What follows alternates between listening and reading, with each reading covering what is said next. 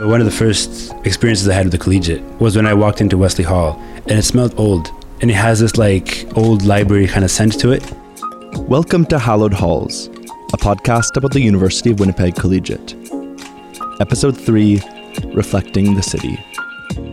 Walking in to Wesley Hall, I felt like I was in a castle, literally. I would never have been where I am today if it were not for the University of Winnipeg Collegiate. Never. It changed my life completely. I was so grateful and remain so grateful that it gave me that grounding and that start. I've certainly left part of my heart in Wesley Hall. The Collegiate needs to be what the world is, but just within the walls of Wesley Hall. That's what the Collegiate needs to be. The Collegiate does reflect the city and the society that it's in, and I'm sure that's always been the case. You have to take a pause here and think, that was 1968, 69, and then fast forward to 1995 through to 1997, and I'm spending 18 months of my life trying to save the Winnipeg Jets from leaving Winnipeg. And who is all involved? Lloyd Axworthy is the Western Regional Minister, so the federal government. Barry Shankarow is the lead owner of the Jets. I'm the mayor of the city. And in a million years, would you ever have believed that after having coffee and lunch and everything in Tony's Canteen at the University of Winnipeg Collegiate, here we are, major leaders in our country and our city and our business community dealing with one of the most significant issues in our city's history. All right, let's rewind a second. That's Susan Thompson, former mayor of Winnipeg. And you guessed it, graduate of the University of Winnipeg Collegiate.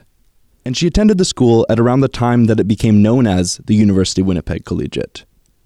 As we learned in the last episode, the school became United College Collegiate in 1938, and that school received its charter to become the University of Winnipeg in 1967. On this episode, we'll learn about the character and climate of the school during the 60s and 70s, and the ways that it reflected the broader social and political changes in the world around it. So let's get back to Susan Thompson, back to the beginning, decades before she was mayor of Winnipeg and trying to save the Jets. I wound up at the Collegiate, first and foremost, because I was a high school dropout from St. James Collegiate. And what I mean by that was I failed 3 out of 5 subjects, and that's a pretty good definition of a high school dropout. And it didn't faze me in the least, because by the time I got to grade 12 at St. James Collegiate, I was bored. I could have cared less about school. The only thing I cared about were parties and the school dances and fashion and how popular I was, and nothing of any substance. So I went to my prom with this really good-looking guy and had a wonderful time, and then it came to the end of June, and my father said, "And what do you think you'll be doing now?" And I thought, oh, well, he said, well, you better go out and get a job because you're certainly not going to be at home during the summer. So that's what Susan did.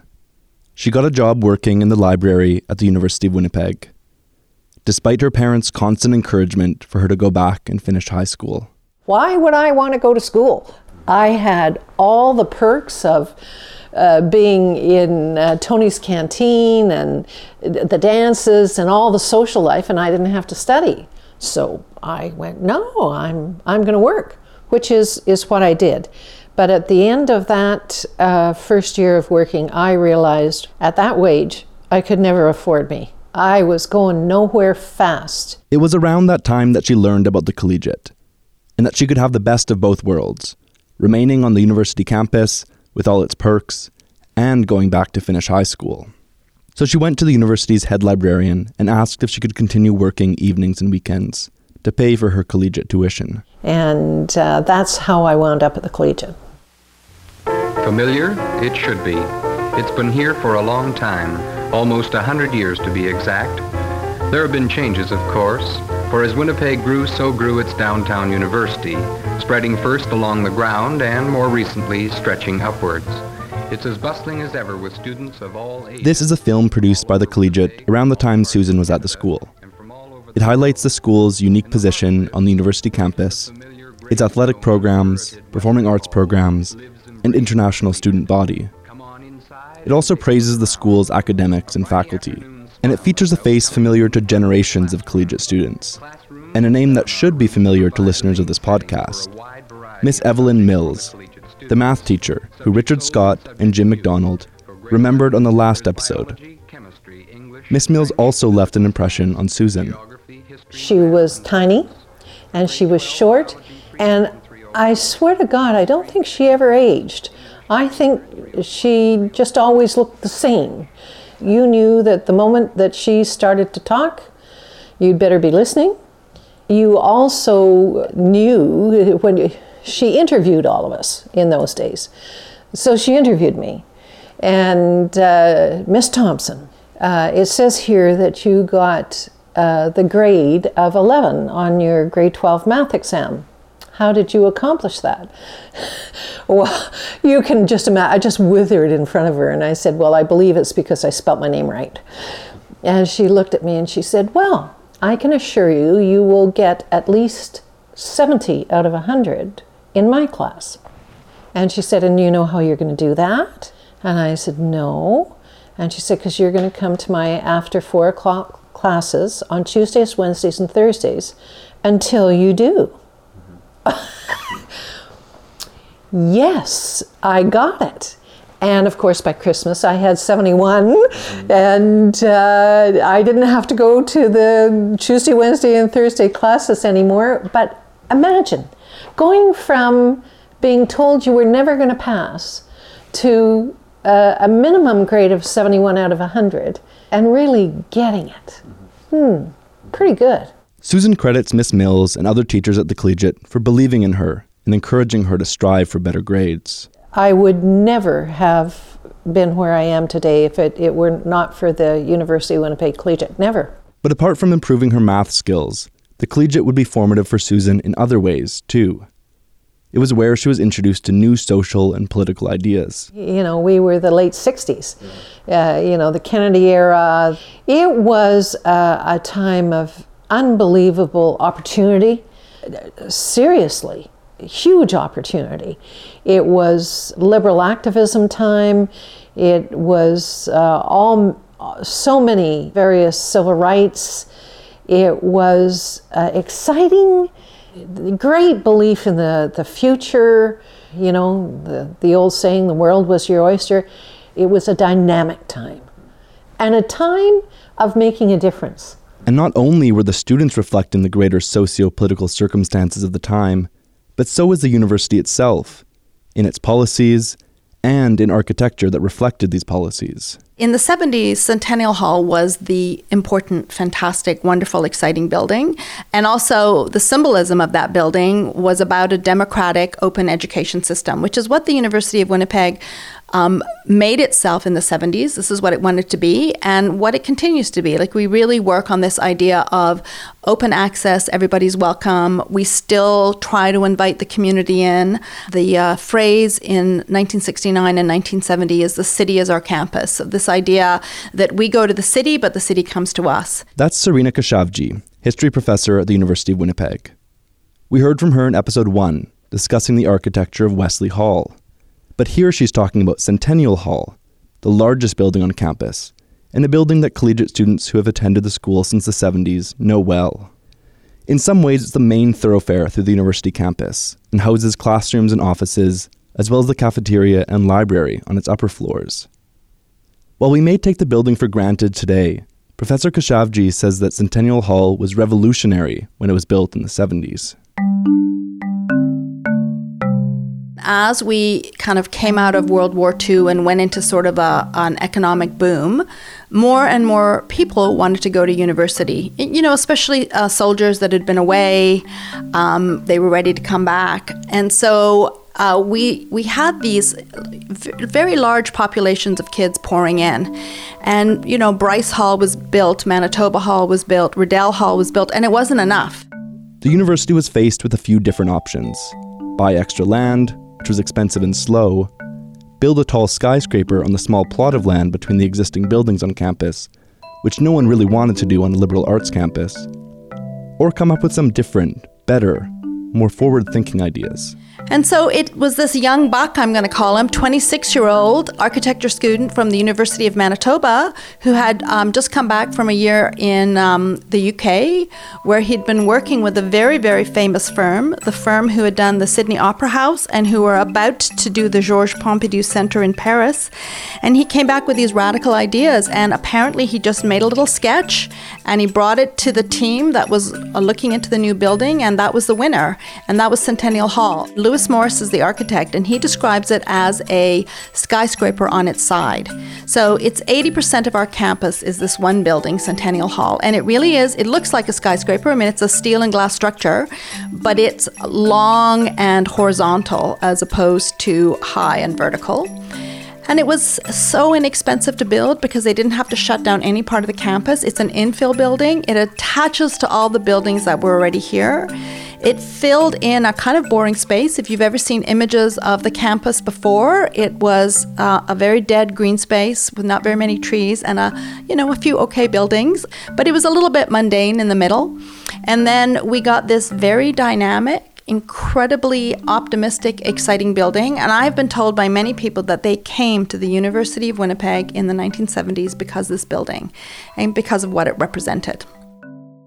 In some ways, Professor Khoshavji says Centennial Hall represents the opposite of the stone-clad, ivory tower design of Wesley Hall. Centennial Hall is a building because of all the glass, and it used to have super graphics all throughout, so you would be pulled in by the color. You were invited in. You were welcomed in. It used to have multiple layers where you could enter the building at different layers, and you just walk in. Some of that's changed now because of different security reasons, but still it is an open, more welcoming building. So had you entered this building in 1972, the super graphics would have told you that you go right up to the 4th floor if you want to eat or get books. So, and they were open plan spaces, and the profs ate with the students. You know, that's not necessarily the older tradition would have been a separate place for professors to eat. We all ate in the same area. We all used the same library, and that floor is the student floor, actually. That was kind of the study and fun floor.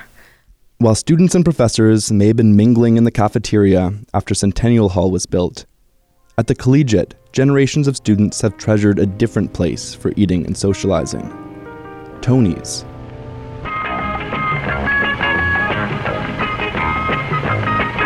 And to break the bleakness of midwinter, it's dancing at dawn in Tony's cafeteria. What a way to start a day. It's come up with nearly every person I've spoken with for this podcast, including Susan Thompson. Well, Tony's was the hub. It was the hub for food, and it was run by Mr. and Mrs. Kazira, and they ran the place. You were always welcomed in, and Mrs. Kazira got the most delicious cinnamon buns from Jeannie's Bakery, and then, of course, at lunch there was soup and sandwiches and hot dogs, and during my time, we all had our tables. That was really fascinating. My girlfriends and I had one table, and then at another table was, just a whole bunch of the Axworthy guys. When Susan Thompson talks about the Axworthy guys, she's referring to a group of influential Canadian political, business, and community leaders who all attended the University of Winnipeg in the 1960s, including Lloyd Axworthy, who had a long political career in the Liberal Party, including as Minister of Foreign Affairs in the late 1990s, before serving as President of the University of Winnipeg between 2004 and 2014. Over at another table was Barry Shankarow and his friends, who Barry went on to be one of the owners of the Jets, the lead owner of the Winnipeg Jets. And then at another table was Nick Turnett, who was the perennial activist all the way until the day he passed, but was always out there fighting the establishment. At one point I remember sitting there, and this is absolutely uncanny, sitting there while Tom Axworthy and Phil Reese and a few of the others were trying to figure out what year would Lloyd run for Prime Minister.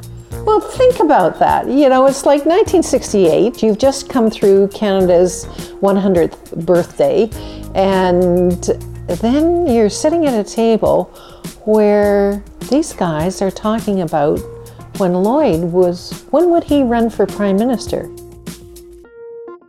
So it was the hub, it was the gathering place, the meeting place, the experiencing ideas, and the forming of friendships. In Susan's case, this meant forming friendships that would last for decades, and would later come up during her 2 terms as mayor, including in that moment Susan referred to at the top of the episode, when she was struggling to save the Winnipeg Jets. Don't underestimate who you're ever sitting beside. When you're in class, you should look to your left and you should look to your right and front and behind. And you should remember who you're sitting beside, because you never know where they're going to be in your life in the future. The collegiate does reflect the city and the society that it's in. And I'm sure that's always been the case. I'm sure that was the case in the 1940s when my mother went there. It was certainly the case in 1970 when I went there, and I'm sure that it's been that way after. My name is Dan Diamond. I went to grade 12 at the University of Winnipeg Collegiate in 1970-71. And in the years that followed, I became the National Hockey League's book publisher and produced the Bible of Hockey, a statistical annual called the NHL Official Guide and Record Book, and in addition to other books besides. And my capacity to do that, the seeds for it were definitely planted, watered, and harvested at the University of Winnipeg Collegiate. Like Susan, Dan ended up at the Collegiate because of a not-so-stellar record at his previous school. My high school career up to that point had been what I think you could favorably call checkered. I had been at Grant Park from grade 7 through grade 11.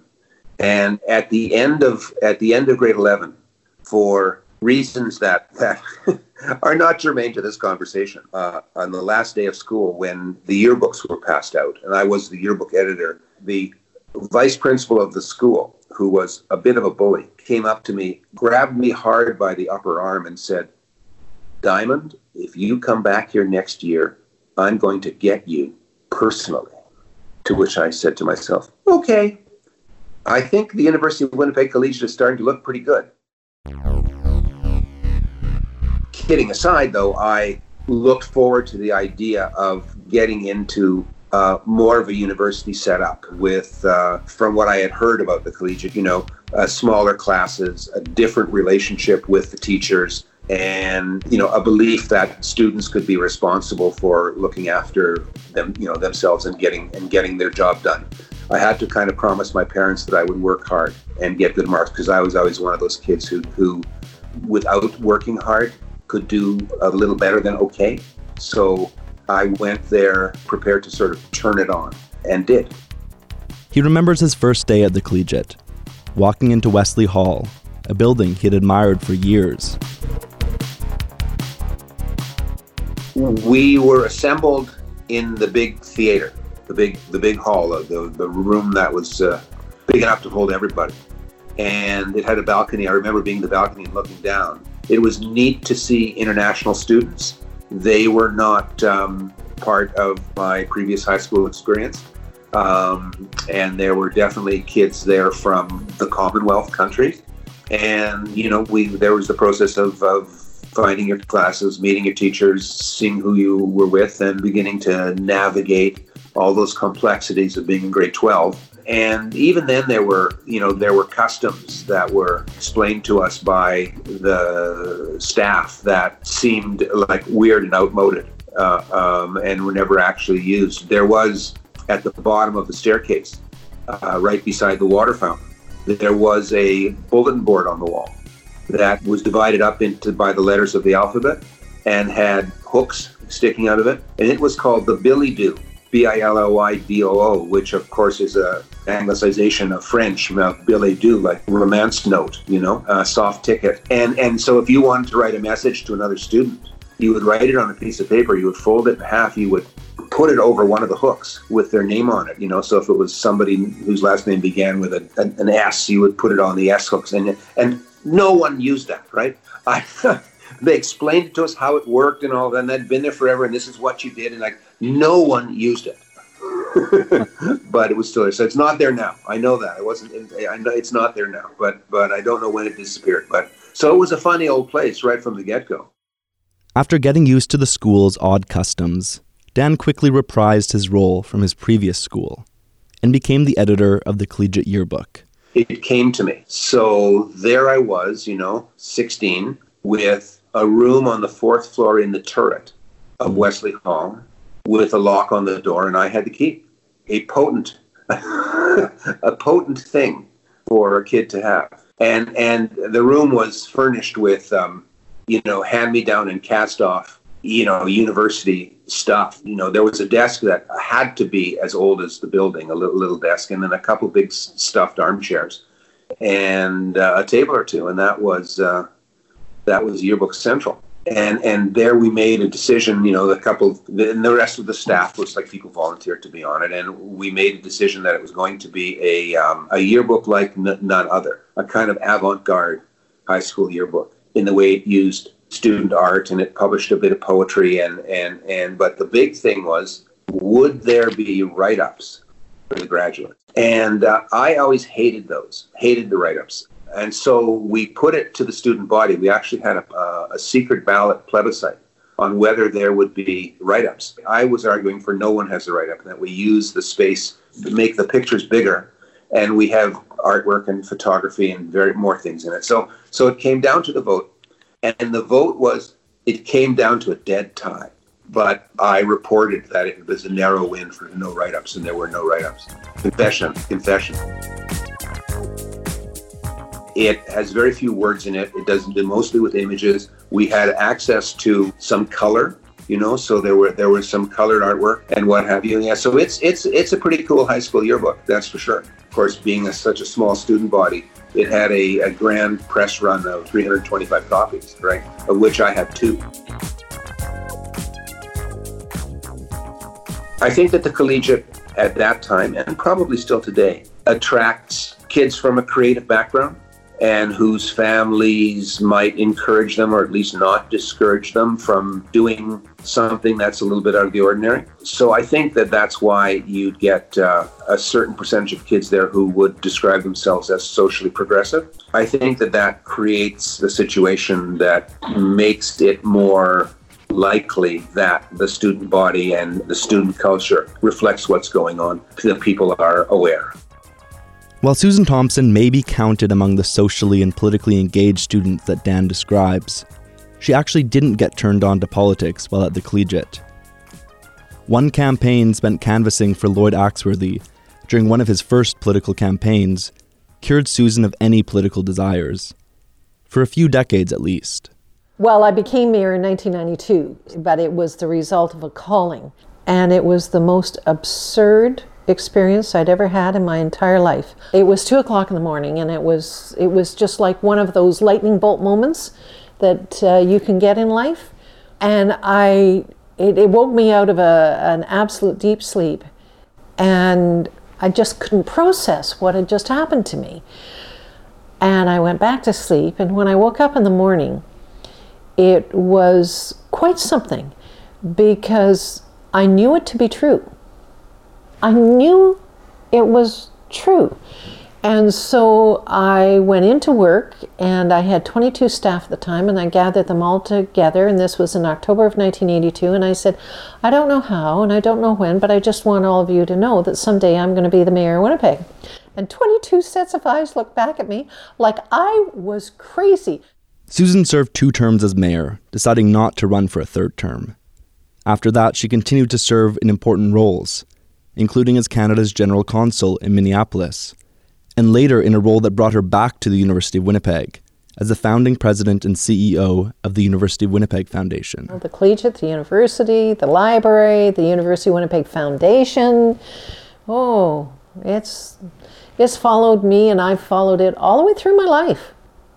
Jim McDonald and Jim Richardson had, for, 30 years, been trying to get a whole fundraising arm going, and it never got going. And anyway, just due to a set of circumstances, I was still in my diplomatic appointment in the United States of America, but very clearly realizing that I wasn't going to get a second political appointment, so I needed a job back in Winnipeg. It was around that time that she was asked by then Chancellor of the University of Winnipeg, Sandy Riley, who was also a longtime friend and colleague of Susan's, to return to the university to help them start the foundation. She recruited a number of successful graduates of the university and the collegiate, including Jim McDonald, who we heard from on the last episode, to sit on the foundation's first board. And the first item on the agenda was fundraising. So we go into our first board meeting. Okay, that's fine. And then we have another one scheduled for September. So that's fine. So we're going through the whole meeting. And then all of a sudden, Jim McDonald says, "Mr. Chairman?" And I turned to Sandy and I said, "Here it comes, get ready." He stood up and he said, "Mr. Chairman, I would like to announce my gift of $1 million personally to the University of Winnipeg Collegiate." The University of Winnipeg had never had $1 million gift, and the Collegiate had never, ever had $1 million gift. In 2018, I had to return to Winnipeg for a family funeral, and took the bus in from the airport and got off at behind, basically, a block from the university, deliberately to walk into the campus from the north end, from Ellis, and make my way the length of it. My main objective, of course, was to get back to Wesley Hall and then explore it from top to bottom, to look for the Billy Do, which is no longer there, to look for the locker rooms, which while there are locker rooms, they are not in the same place, and then to climb the stairs and see all of the sort of restored stained glass windows and fancy banisters and all that, which were not there when I was there. But anyway, to make my way up to the 4th floor and look for the yearbook office, which is now a prof's office, but just to get a feel for the place and look at the kids, and I was comforted by what I saw. I certainly wasn't hoping to see my 1970 high school frozen in amber or anything like that. I wanted to see an updated version, and definitely did.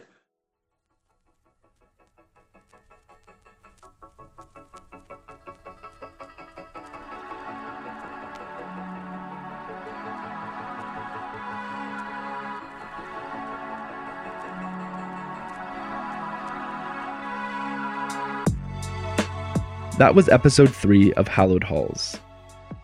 On this episode, we heard from Susan Thompson, mayor of Winnipeg from 1992 to 1998, Serena Khoshavji, associate professor of history at the University of Winnipeg, and Dan Diamond, former publisher for the NHL, including the Bible of Hockey. The music you heard on this episode is by Lee Rosevere. For links to all the songs featured on this episode, and to hear more from Lee Rosevere, check out the show notes. This podcast is produced by me, Isaac Werman, with the support from Dean Kevin Clace and Associate Dean Bonnie Talbot of the University of Winnipeg Collegiate. We acknowledge that we are situated on Treaty 1 territory, ancestral lands of the Anishinaabeg, Cree, Oji-Cree, Dakota, and Dene peoples, and the homeland of the Métis Nation. We also acknowledge that our water is sourced from Shoal Lake 40 First Nation.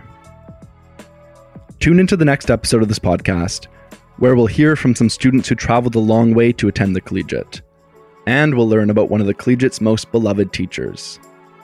Thanks for listening, and if you like what you've heard, please consider rating, reviewing, and sharing this podcast. Talk to you next time.